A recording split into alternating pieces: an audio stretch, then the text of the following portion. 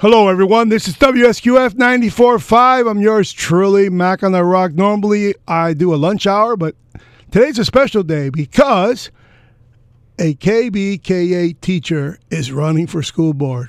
Her name is Sandra Manzieri. Manzieri. Notice how she learned to put the Italian Z, N, and Z. How are you today? It's quite a pleasure to have you here on Blink Radio. Thank you, Manny. I'm well. Thank you for having me. Now, it's an interesting thing to go for school board. What prompted you to do it, and how excited are you to beat an incumbent? I am so excited. I have learned so much, Manny, through this process. It was something that I sort of jumped into. I'm very passionate. I'm very dedicated to my students. I'm very passionate about education. I want the school system to work. I am a product of the public school system. My mom came to this country, a Cuban refugee. We're 7 kids. Viva Cuba Libre. We had that experience in common. We were 7 kids growing up. My dad died when I was 8. Oh. I was the first one of my siblings to graduate from college, to go back and get a master's, to go back. That's an American dream story. So I believe in public education. Public schools was where I found stability and routine, and I loved school. I admired my teachers. So you knew when you were in college you were going to end up as a school teacher? No. It wasn't a direct path that way. I got married. I worked in the shipping business for many years. I made pretty decent money, but when I wasn't spending time with my little girls, I decided to quit and go back to school. So I went back to school to become a teacher while still working full-time. Actually, my first job in the public school system was at Mast Academy as a secretary. Wow, so a pioneer. That's when it was only the counties. Right, it was like 448 students. Yeah, the conversion of the planet Ocean, as us scanners know it. Exactly. Okay, so now we get to the schism where you've been in other schools before the K-8 Center? Yes. I worked at, my first school was George Washington Carver, Little Carver in Coconut Grove. All the Key Biscayans went there. Yes. Not me, but them. Yeah. That was my first job. I was a kindergarten teacher there for about 5 or 6 years. Then I had my son, Lorenzo, who's 15. Who's present today. What's up, Lorenzo? What's up? What's up? We hear him perfectly back there. So, and you're on the blue couch for the audience to understand. I have a couch here like Stearns in New York. He's got a red couch, curvy couch. Sorry, mine's square, but it's blue. Continue. So I had Lorenzo, and then I took 2 years off. And after that, I went to work for Henry Flagler Elementary School, which is out by Flagler and like 60th, around there, Little Havana. Yeah, sure. So you're really understanding the different types of social class students. Exactly. Coconut Grove was very, very mixed. It was a very diverse school. I loved it because we had Anglos, and we had African Americans, and we had children that were ESOL, recent arrivals. I loved teaching there. Then wait, let me interrupt you now, because ESOL is something that is not really exceptional education, but in a way it is exceptional education, because teaching children who already speak Spanish is a serious issue here on the Key, to teach them English. So I believe that's a pet peeve of yours at the K-8 Center, and a lot of the parents want to hear what you have to say about exceptional education here in kids. I have a master's in teaching English to speakers of other languages. So I usually have a lot of the ESOL students and the ESC. There's a difference. The ESOL are the ones that are recent arrivals that are acquiring the language. And ESC are the students that have a disability or gifted. Last year I had everything. I had the... Now, gifted sometimes they accelerate faster than the others. So when they leave the other kids behind, they have to be separate in a different classroom, and you have to juggle both, or... Well, technically, the way that it's supposed to work is a child is supposed to be identified and they're supposed to be placed. But any parent from the Key that experienced the process of having their child placed in the gifted program, at least in the past couple of years, understands that it was very cumbersome. It took a long time, and the services were sporadic. In other words, to get accepted took a long time, or to get placed. Placed. For example, a I parent, call that exception, you know. Yeah. For example, a parent would have their child tested privately, and they would bring a private evaluation, and then there's all this mumbo jumbo that it has to go through the system, and it has to be reevaluated by a district psychologist, and then you have to have a meeting, and then everybody. By the time the whole process, I had children that it took a year. My So God, that was a year So a of- gifted kid could actually be a retrasado. It could be not receiving their services. And then once they finally received their services, it was a pull-out program that was part-time, canceled often because that same teacher was doing a multitude of things. So I'm very passionate and very determined to ensure that every single student in our public school is receiving their services to which they are entitled, whether they are the high gifted student or the student that has severe disabilities or the student that's acquiring a language. All of these responsibilities, the majority of them fall on the shoulders of the teachers. If a child comes in, like happened to me last year, that 2 years behind, never stepped into a school because of the pandemic. The state says you have to provide these children with a certain amount of time of intervention with this proven program. But guess who does it? the teacher. The teacher. So it sounds really nice on paper and it's really good, but it's tough. It's almost impossible because we are not. We're not capable. I had a class of 25 students with all different abilities. I had to provide the ESOL service. I had to provide the exceptional student services. I had to ensure that the parents were aware of the process that they needed to go through to make sure that their child was receiving their. It's hard, and it's all on the parent our wasn't shoulders. cooperating or just dumbfounded The by. parents don't know. Yeah, Listen, dumbfounded. Manny, it happened to me being in the system, working with an outstanding principal because I love and respect Miss Tarafa very much, and I know that she did everything that she could for me and for my son, but still it was hard. It was always hard. It was always a battle because it's the same teacher that's providing the services to the exceptional student is also doing the meetings, is doing the IEPs, is making sure that everything is right on paper, is making sure that she's providing the service to the student. If she's out, no one covers for her. It's No, and if you're not doing, there isn't someone to say, "Hey, you're failing in this regard." And guess what? Teachers are taking enough. It's too for much. them to be badgered by bureaucrats saying, "Hey, you're not following guidelines," and you know the guidelines aren't even effective, and yet you get really caught in a situation where, my God, I can't be everything to every child because then the whole class falls back, and now COVID makes it even worse. So sad to watch. Even worse. And all this money that they talk about, that there's all this, ESSER's funds and all of this COVID money coming in. I haven't seen. It hasn't trickled down to the classroom, which is my pet peeve. Really, for running for school board. Really, with this board. This board sits there in grandstands for 11 hours during a meeting, patting each other on the back on all the wonderful things that they're doing. And then when a parent gets up there to express a concern, they have 3 minutes and 3 minutes, and they have their mics cut off. And I've been there. I had my mic cut off. And in 2013, 13. Yeah, and by the very chairwoman who flipped her vote recently, Dr. Hatman, I believe is her name. She's been there way too long. And what do you think about her reversing her decision on the valiant effort by parents at school boards to get rid of sexual education in the textbooks?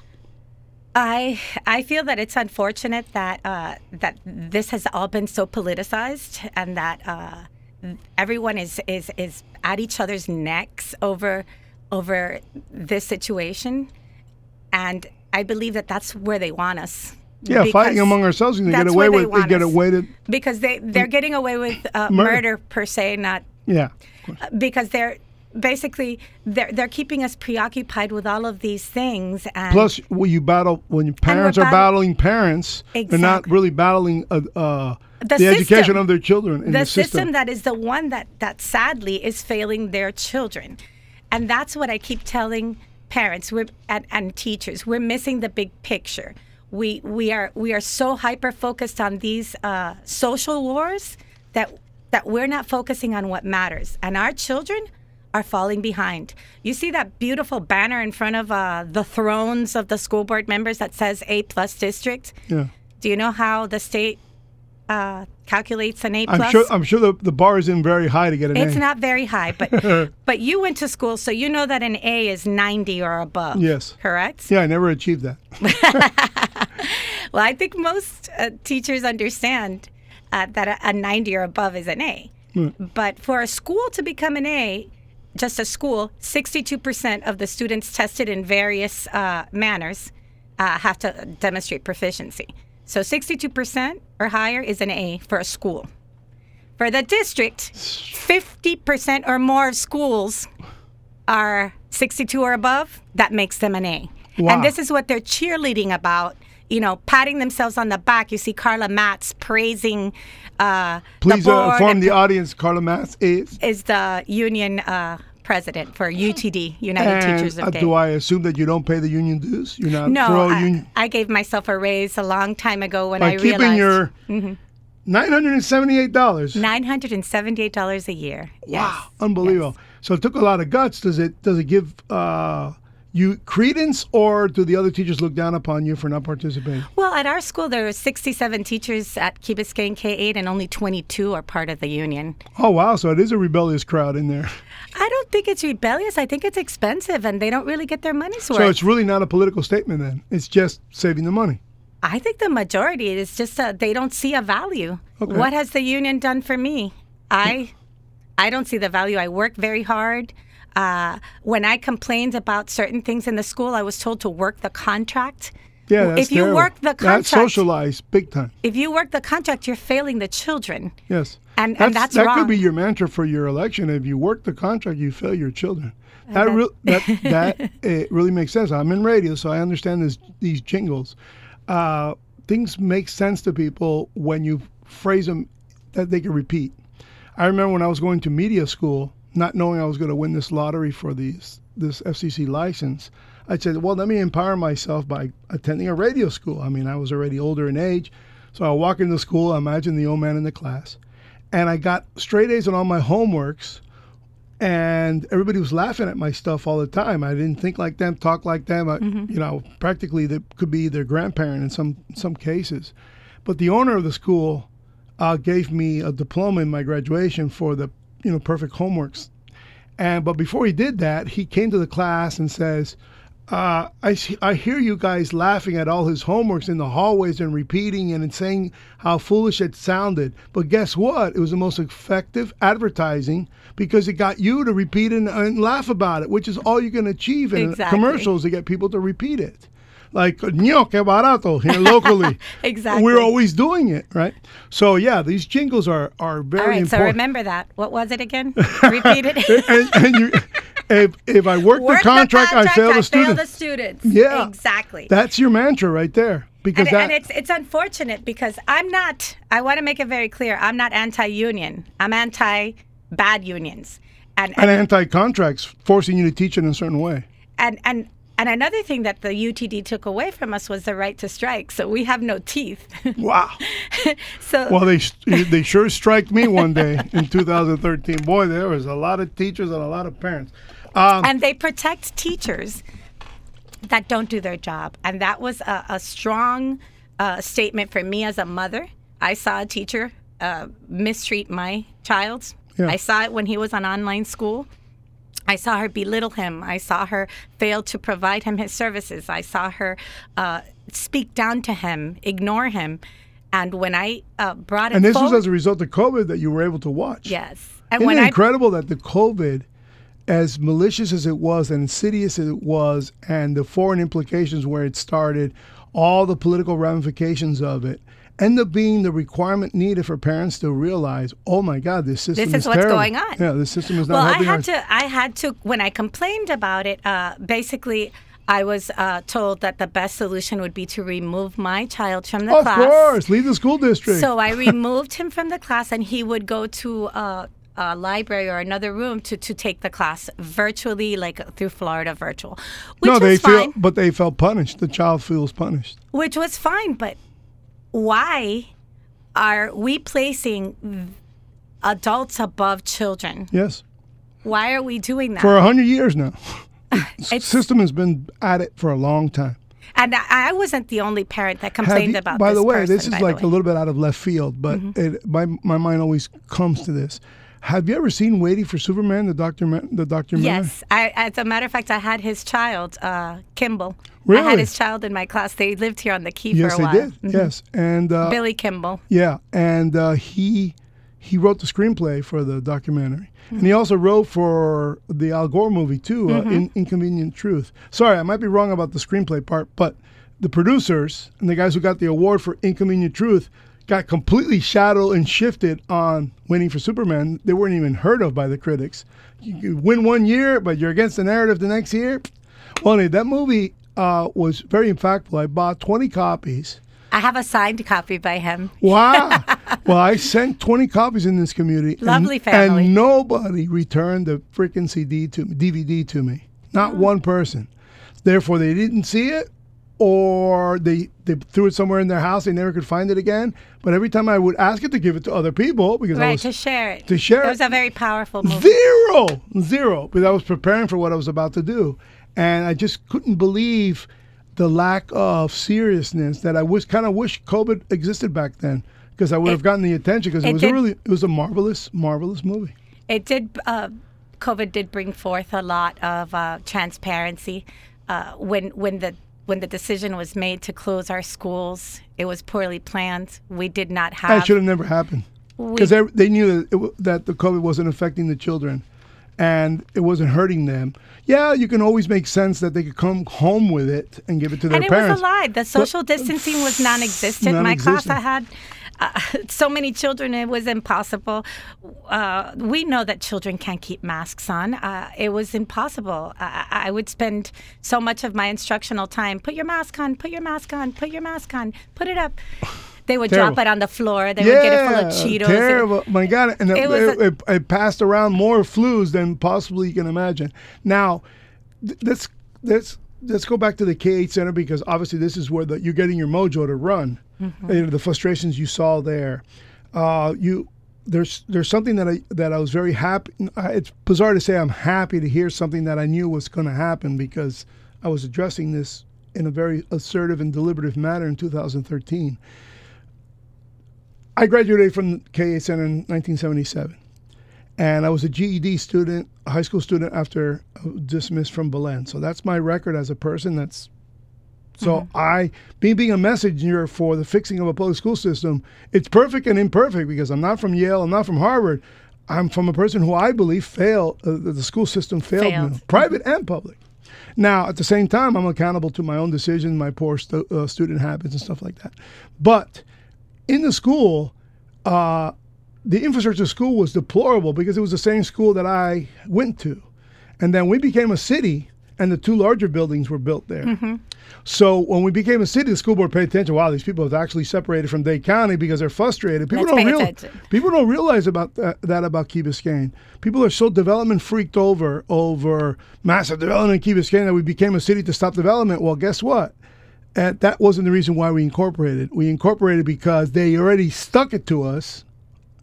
There were people behind Ocean Club being built and Grand being built, and I was a proponent of those big developments, because we need to have the best. But the school system was left in the entire district. There is no reason why this community pays the absorbent amount of money that they pay in taxes, and our building is falling apart. I understand. Okay, let's be clear for the audience.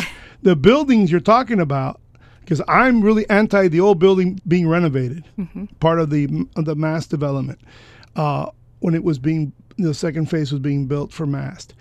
I was really against renovating a school that needed to be knocked down and put on the baseball diamond. But you're criticizing the new building, which is basically an old building, new building, which is not the oldest building, but I don't know one building there that doesn't have problems. All of them. And I have taught in every single one of them, because I'm one of those teachers that likes and enjoys change, and it's stimulating to me to teach one grade 1 year, another grade another year. That's fine.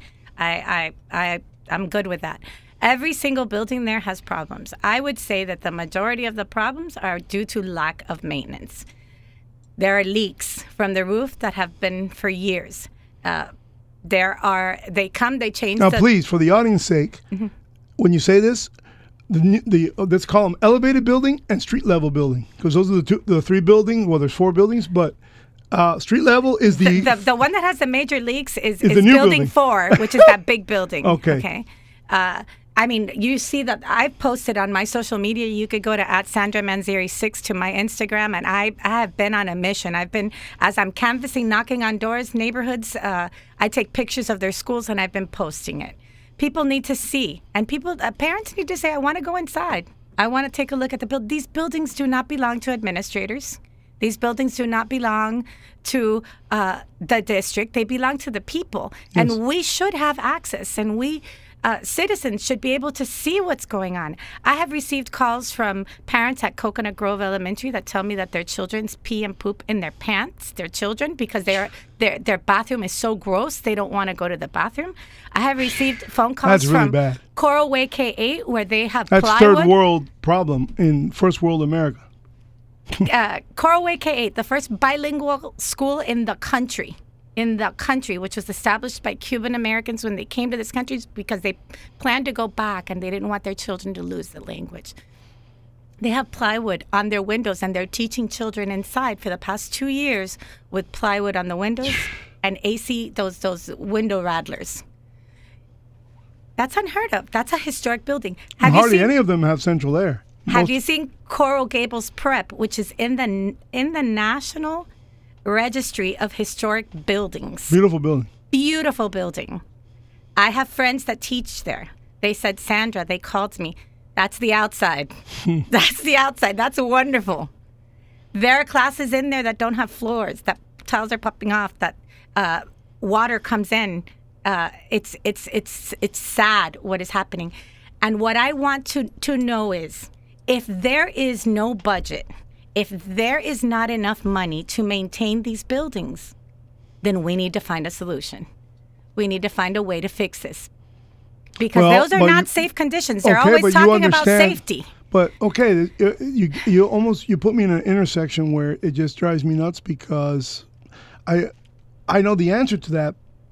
Why would anybody be against parents operating the budget of a school to make sure those tiles get replaced, to make sure the plywall comes off? Because but they're right there. That's not our job. That's their job. We need to hold them accountable. I'm talking about parents. We need to hold the district accountable. But they won't do it. We need to. The problem is that you can't get mad about it one day and then just give up. Parents tend to do that. Teachers need to do that. Yeah, but if they're taking over, they have to deal with it themselves. If you are persistent and you are willing to do the work, change will come. But you can't. Yeah, but when you say change will come, you're going to be asked this when you're on the dais. When you expect change will come, are you talking the same schools, year or decades? Because I see decades of not change not happening, and the parents. Kind of hard for a parent to have a full-time job and be at the school board every day. That's why I want to be that voice, because I have found that, the squeaky wheel gets the oil. Yeah. That has been my experience with this public school system. My experience as a teacher, my experience as a mother, and my experience educating parents. If you don't speak up, if you don't say what's wrong, if you don't ask questions, nothing's going to change. It's very easy to sit back and complain, Manny.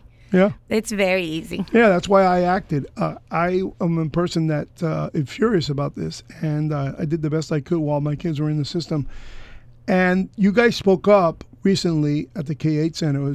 I made a very important intent not to be there, because I know what I would have done, and I would have gobbled up too much time in my hollering, and I would have just been treated as a heckler, because I'm already a participant in this process, and I saw all this coming. It's 8 years now since my actions. What is it about that meeting that got so many parents to support you? What is it you actually did? Well, an actual teacher, what I did was I was a PTA representative for the teachers, and I asked teachers to please provide me with their concerns. I'll be your voice. I understand that it's very difficult for teachers to speak up. Teachers are afraid. Absolutely. They're afraid because this administrator has their job. I could change them. Some teachers are very comfortable with what they've been teaching for 20 years. Plus, they like being Key Biscayne. They don't want to be sent to another school. There are many things that can happen. So they're afraid. But I received notes. I received text messages. I received letters. I received pictures. And I came forth and I presented all of this information during the PTA meeting where the district was invited. Our school board member was invited. And when I got up to speak, the current school board member and Dr. Lewis got up there and basically Ms. Rojas threatened to shut the meeting down because the parents were becoming very vocal. How un-American is that? And she was a guest. Yes. And many parents... She took a position of authority when she was a guest. Because the parents were becoming unruly or being very vocal. And that's unfortunate because this is a democracy. Everybody should be able to speak and everybody should be respected. We sat there, parents, teachers, everyone, for over an hour listening to the information that they brought forth, basically denying our concerns. Yeah, psychobabble. They've been doing it with for data that was. Those are those 100 years I've been talking about. They use probably the same words from the 1930s today, and they're getting away with it because. And the moment that parents and a teacher, how dare a teacher get up there and speak, they didn't like it. Of course. So stay in line. That showed me that the system is even more broken than I thought, and that's saying a lot. It wouldn't have fooled me. I know exactly that. It's really unfortunate because my activism and my proactive was really in defense of A teachers.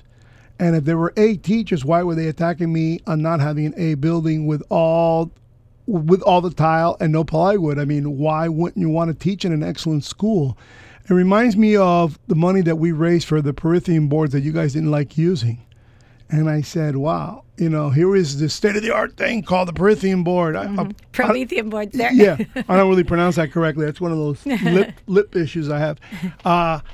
And I said, wow, all this effort to raise all this money, and the teacher's telling me we don't even use it. Well, it's always hard to change, and technology is difficult for everyone, especially if you're used to teaching one way. I remember when I started teaching, the electronic grade book came out, and all the older teachers were like, hello, you and I were taught with chalk. Your son's looking, do you know what even chalk on a chalkboard is? I hope you do, right? You don't even know what a chalkboard is, so it's whiteboard only for you. Yeah, it's amazing that the times don't really offer us an opportunity to really see through the lines and see through the forest. We only see the front of the trees and the immediate what's before us. So once you're on the dais, how are you going to stay calm when you're 6-1 on every vote? I know that's going to be hard, but basically, I have to be true to myself, to my beliefs, and to my constituents.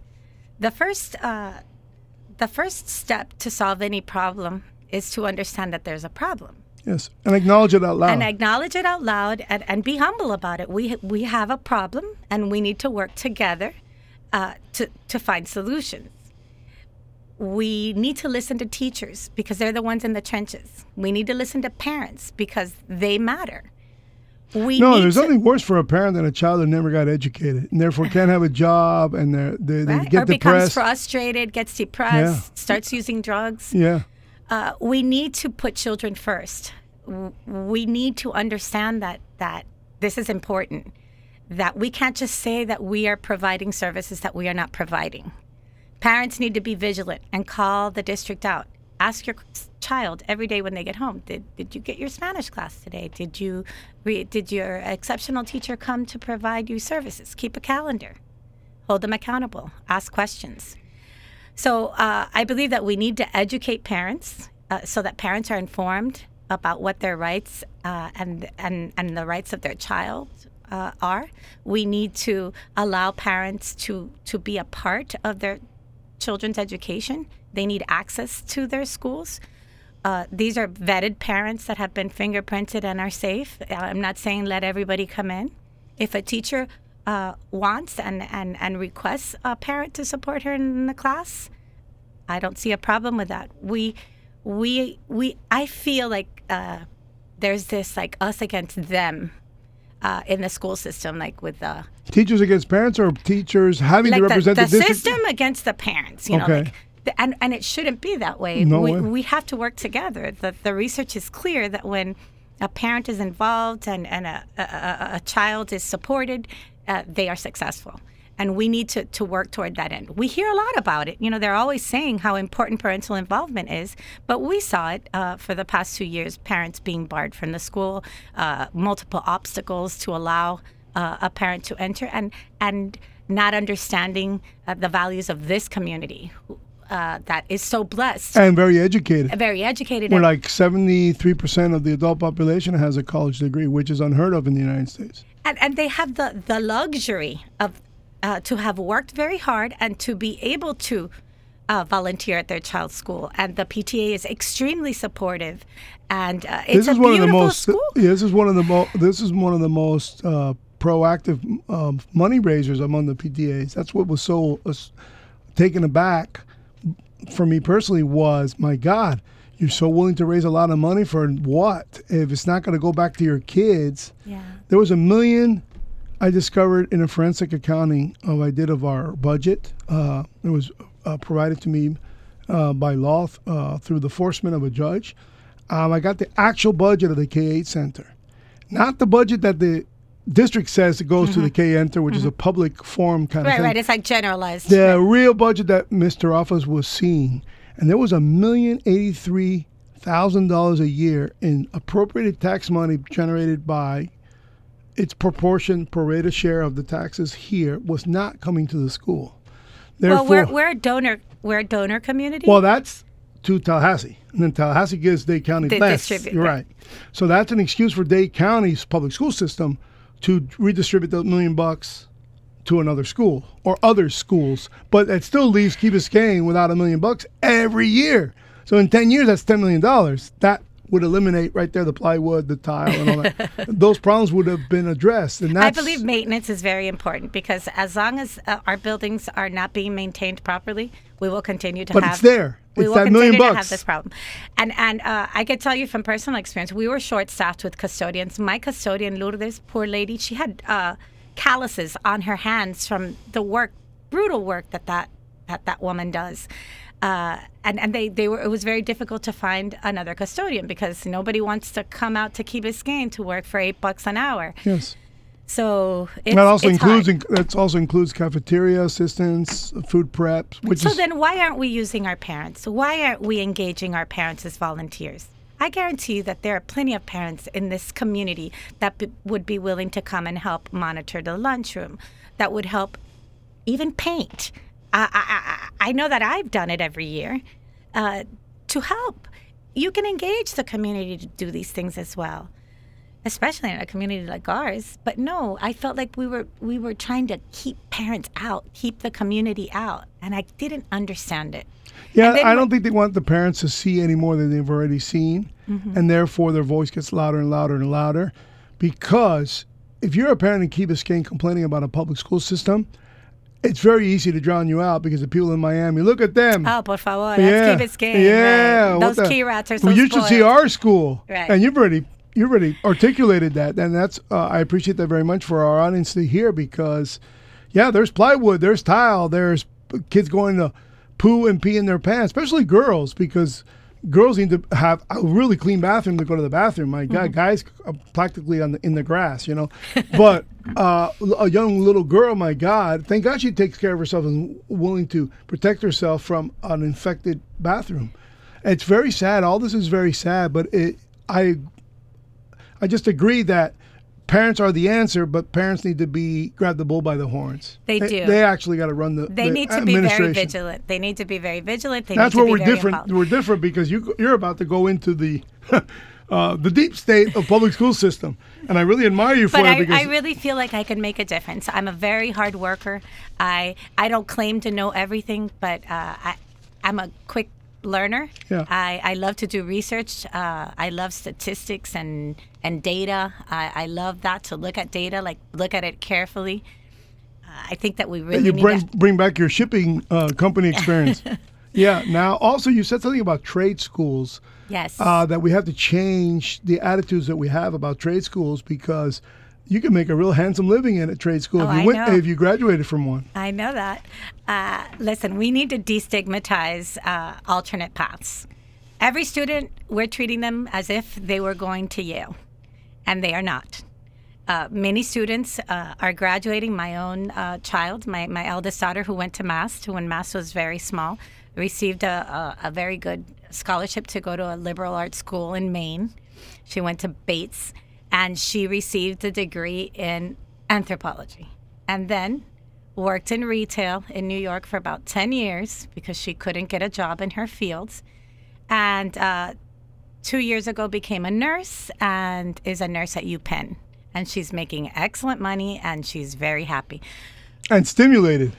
Exactly, and loves it and wants to continue. But we need to destigmatize that there are, every child is not going to go to college, and every child that goes to college may not be in a job in the field that they studied. So, in fact, the vast majority are not. Exactly. Not to mention the vast majority. And the money that the parents... I've gone into business where it's just a business degree. You're going to end up being a clerk somewhere and learning. You'll learn more on the job than you'll ever in school. The monies that parents are spending, the debt that they are acquiring. And we honestly, we look down upon those... trade schools or technical jobs. And it's ridiculous to me. Yeah, in the 50s when we were much more a whole as a value conscious culture, we were all trade schooled. Everybody was a hard worker. I took home ec at Gables. I took sewing class at Gables. I learned how to cook. Yes, as your son, has home ec helped? Do I know how to cook? Yes or no? Not at all. He's Mr. Sarcasm. Well, yeah. Humor is always the best antidote for most things, because if not, you get depressed and stuff. I remember we had school system will depress you if you. Oh yeah. And how are you going to deal with this? Would you like to return to the station and debate Maria Teres or Maria Teres Rojas? She has been invited to 2 forums. Because you're invited here, by the way, formally. Yes, I'd love federal law and communications. I always have to invite the opposing candidate when I do something like this. So, Maria Teres Rojas is invited to Bling Radio for same type of forum. And are you interested in debating? I would love that. She was actually invited to a forum at the Miami Herald, which we both set up, where we were going to have like a roundtable discussion, and she canceled at the last minute. And then there was a school board candidate and incumbent forum also in Hialeah, where every candidate was invited, and she did not show up either. Yeah, what's really unfortunate about American politics, it's at every level of government, is that the political parties are private organizations. Therefore, this is a nonpartisan race, by the way. I'm sure it is. But there's nothing to force someone to debate. Exactly. That's my point. So until there is something, I don't know how that would be imposed legally. That would probably be probably a civil rights issue. But not forcing someone to debate you is a real misjustice or miscommunication, or it's just wrong. For you should have the right to debate your incumbent, the person you're running against. And that's not enforced in any level of government. It's really unfortunate because she's the incumbent. She benefits from her name recognition, but she never really goes to task against you who are offering an alternative, and we lose in the process, the voter. I agree. Listen, she's been a teacher since 1975. She's a public servant, and I am not going to come here and speak poorly of her because she's a public servant. She's been there a long time, over 45 years. She worked her way up the system. She started as a substitute teacher, then became a teacher, then became an AP, then became a principal, then became a regional director, assistant to a school board, and then school board. Has 2 retirements, has a retirement from the school. Good for her. But the problem is that when you've done one thing so long... Yeah, you overlook the problem. I believe we start to disconnect from what's happening in the day-to-day in the classroom and the people that we serve. That's my personal opinion. I'm not saying that she's a bad person. I'm not saying that she's evil. I'm not saying that. All I'm saying is that it's almost like you become institutionalized. You remember that movie Shawshank Redemption when the guy got out of jail? He could not adjust to life on the outside because he was so used to the system. I feel like that happens to teachers too, and it happens to anyone who works. And also back to your original point, fear of the changing of what you see, and you want to change, and there's major resistance. Exactly. And it's very easy to accuse parents who are proactive to want to change the system and help you get elected and help you get support, can be given all kinds of dirty names to discourage others from changing anything. So it's like this vicious cycle of mediocrity that even the best among us can't penetrate or overcome, because it's very easy to support the status quo, the incumbent, the recognizable name. Yeah, not rock the boat. Let's just leave it alone. Now but by not rocking the boat, what we have seen is our parents being ignored, our concerns not being addressed, being told publicly in the Islander newspaper. She wrote saying that the concerns of our community were not accurate. To me, that's the ultimate form of disrespect, when you're not valued, where you're not treated like you matter by someone that's supposed to be representing you. Yeah, it goes back to, those people in Key Biscayne, what are they worried about? What are they complaining about? They've got everything. And that's very unfortunate. Well, it's true that because we are so privileged, we expect a lot. We give a lot, but we expect a lot. I always tell any new teacher, I'm a mentor teacher at Key Biscayne, and I always say, this is the best place, but it's also the most difficult place to work, because they're going to give you everything you want. You're going to ask for pajarito volando, and the parents are going to give you whatever you request. But they're going to make sure that you're providing the service that you're supposed to. They're going to hold your feet to the fire. And where's the pajarito? Don't lose the pajarito. No, if we ask for, I don't know, we want cupcakes on a Tuesday, or we want, buy me 3 reams of paper, whatever we need. I have found that this community has been so generous. Anything that I've ever needed for my classroom. Yeah, the reams of paper is a big issue, because parents just flood you with paper. Yes, and Clorox wipes and antibacterial gel and Ziploc bags. I mean, you name it. Yeah, it's really amazing that our system, our public education system, has come to this where parents have to subsidize. Yes, unfortunately, that's it's really unfortunate situation. And there's a referendum coming where they're going to ask for more money, because they got to pay off the previous bond. So now they got to ask you guys to extend the previous bond. So tell us a little bit about the referendum. Oh, the referendum is unrelated to the bond for construction. This referendum is an extension of the 2018 one that they did to raise teacher pay. Okay. Because there's no money for teacher pay. So this referendum it has been approved and will be on the ballot in November to enhance teacher pay and to enhance security in our schools. And of course, that has to do with school shootings and stuff like that. Right.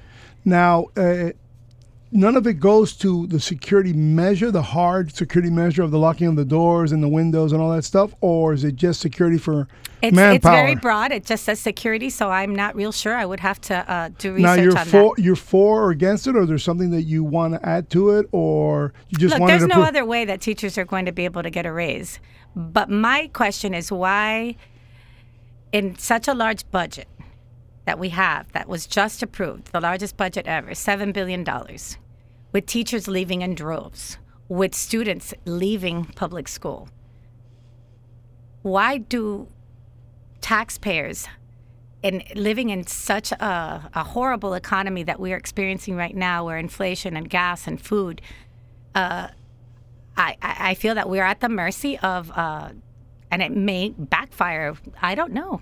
I mean, I know that most people say, "Oh no, the voters will never vote against the teachers and safety." I agree with that. If it's a different animal where we're living now. When you go to the gas station, I want to give you the answer why it'll most likely get approved. Not only is the numbers have shown that they approve these things because renters vote, and when renters vote, they don't see that increase. Yeah. But what happens, Manny, if it's denied? I don't see. I know you don't see it, but what if? Yeah, if it happens, then we're going to lose teachers. Yes, we're more people exiting. The system will get worse. What's the backup plan? In other words, more plywood, more tiles popping up. Unfortunately, it's a taxpayer-based public school system, and most parents understand that. Look, I'm boss. I pay this bill. but the renter doesn't really pay the bill. It's it's hiding in their rent payment. Right. So Correct. the owner of the apartment building, of the shopping center, and in the lease case, the Will home, then raise, the right. homes, they'll see it on their assessment, and guess what? It'll be minimized to them so that there isn't a revolution. Then there'll be, of course, attorney knocking on your door asking you to raise your real estate taxes on the other side of education. Non-school board Right. tax. And people also don't realize in Dade County, as in New York and as in LA, San Francisco, the big districts, more than half of the property taxes goes to the school. That's a very important point that you bring up. A lot of citizens, a lot of residents don't understand. You're the one that's funding this entire beast with your property taxes. The majority of your property taxes go to the school board. Many will sit there and say, oh, Tallahassee. They always scream Tallahassee and they always scream the state. We need to understand that the majority of the funding for our public schools does not come from Tallahassee or the federal government. It comes from your local taxes. So I could understand why a community like Key Biscayne would be irate, because imagine, I know that the property taxes here, because the value of the property are so high. And a lot of people don't have the homestead exemption because they aren't voting in the United States. They just own the real estate here. Exactly. And because they're non-citizens, they can't apply for the homestead exemption. There are situations where if they're investors with a certain amount of employees and they have a business in Florida and they came with an EB-5 visa, I believe they do get homestead exemption. They meet certain criteria. And that's another problem here on the Key that you mentioned is there's a lot of people that don't vote. Yeah. I've spoken to so many parents, and they're like, "I'll put up your sign. I'm sorry, I can't vote. I can't vote for you." Yeah. They can't vote because they're not citizens. And a lot of citizens and a lot of parents have to acknowledge, and it's kind of a rude statement I'm going to make, but I've been here since 1975, so I can make it. A lot of parents are just here for their children to learn English, and their public school system. Their right. They're paying. Their public school system in their countries will never teach them English. And they wouldn't even dare to go to a public school in their countries. Well, that's true. That is very true. I know because I'm married to a Brazilian. Yeah, they won't even set foot in a public school. It's so drastically different that criticizing this system must be hard for you because those parents are saying, you should see what it's like in Brazil. Exactly. And that's another hurdle that probably is applying to all of Miami now because we have so many cultures here. Imagine here we have very smart, educated, affluent parents. Imagine, though, what is happening in our districts, right here in District 6, in schools that are predominantly ESOL students, where 86% of the population are non-English speakers, recent arrivals. Those parents have no clue what's going on inside their school. Plus, they're speaking to their kids in Spanish. Right. The children are the translators. And I feel sometimes that the system uses that to their advantage. Absolutely.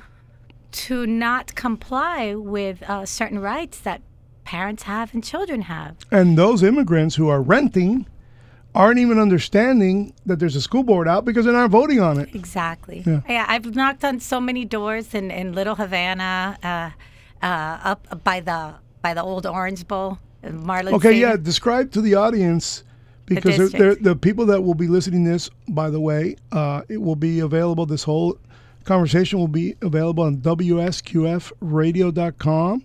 It'll be posted on the homepage. You'll see it right there where all the other conversations have been placed. It's really important that you guys use the tabs that are there, download it, put it onto your phone, send it to other parents. Yes, it's so important. Give Sandra the opportunity to engage with them. And go ahead and tell me your website. So the district, repeat my your website is www.sandramanzieri.com. My Instagram is at @smanzieri6. So that's Sandra Manzieri, Manzieri. But what I wanted to say about the district, it's a huge district. And on top of that, we just had redistricting because of census. Because of the census. So the whole area of Coconut Grove and Brickell, parts of Brickell, were removed from our district, and they're now part of District 3. And District 6 runs Little Havana, over by where the Orange Bowl or the new Marlins Marlins Stadium. And then it goes west to about 102nd. That's a lot. It's huge. And then it goes down all of Coral Gables, South Miami, parts of Pinecrest, a little part of Kendall, Old Cutler, and then... in the east of Old Cutler, or does that stay in 3? East. And then this whole part of Shenandoah, Shenley Park, Silver Bluff. It's huge. It's huge. Enormous. So I just wanted to share something. Like I'm a first generation Cuban immigrant. I was born in California, but my parents came to this country. I've been knocking on a lot of doors. I use something called Web Elect, where I see who are the consistent voters. So I try to target those people that I know are going to vote. Most of them are in their 80s. Wow. They're very old. They remember the good old days. So when I knock when on... value was important, which is you stressed values over indoctrination. It makes me so sad because I think of my mom. When I knock on these doors, I always thought that she was seeing ghosts everywhere. I always thought that she was a radical. Like, oh my God, because she came from communism. I thought she saw it everywhere, and I would always say, "Mom, I see it everywhere." Please, Mom, Mom." No, until it's obvious. But when I knock on these doors, and the first thing that comes out of their mouth is, ¿de qué partido tú eres? Oh. And I tell them it's no party affiliation. This is for the school board.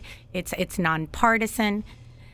They tell me, if you do not tell me, I won't vote for you. I will not vote for you. And it's sad because I feel like, again, we're being drawn apart because of these political ideologies, but at the same time I have to respect because they know where they came from. Yes. And they are afraid, and they tell me, el comunismo está aquí. Yep. Están indoctrinando a los niños. Mira lo que está pasando. Mira el precio de la gasolina. They are scared, and I have had it multiple times, Manny, that they tell me, where will we go from here? There's no country to run to. Cubans are really feared. They're already on their second country. They had nowhere else to go. And Venezuelans as well. Yes. Very fearful. And it's just been eye-opening for me that school boards weren't important. Nobody paid attention to school boards a few years ago. I'm sorry. I'm guilty. It was never a big deal. Until he started failing big time and made it obvious. Exactly. Because of COVID. Unfortunately, they have been failing for much longer than we think. We just never paid attention. We never paid attention. Yeah. Exactly. People are starting to pay more attention. It's infuriating because, from my personal perspective, I always remembered someone that I met in my first very hard job working for my father in the produce business. And he was an American Jew. And he, the business is really hard. Selling people fruits and vegetables is really hard. That's where my father made it in life. And my father used to always say, "Lo que compré hoy era para vender ayer," right? Okay. Because the tomato's rotting. Right. It's brand new, right? It has to move. But it's already spent 8 days in traffic in the tractor trailer before it was delivered to him, and he sold in wholesale. And there's this gentleman who used to say to me, "You don't really understand how bad it gets until you or a friend is in a food line," and we saw that in COVID. The food line, those massive amounts of cars getting stuff put in their car. And unfortunately in America, it's even harder because sometimes the bag of food is being put in a brand new Toyota. Right. And the person's holding up a cell phone in their hand. Right. The famous statement, American poverty has a cell phone. Exactly. So it gets only worse from there. The fear is there, Manny. The fear is there, and the people that I've knocked on doors are afraid. They and they're voting for you knowing that they don't have the children at school age, and they feel compassionate because they want you to straighten this all out by yourself. It's incredible. Well, your closing statement, we've already been at it for about 54 minutes here on WSQF 94.5. I could speak to you all day. Thank you so much. Yeah, there's a lot of things. I just want parents, if you want an advocate for your children, vote for me. Teachers, if you want someone that will advocate for you for real, not like UTD says that they do, someone that will really be a voice on the board, and any teacher that knows me knows that I don't back down, vote for me.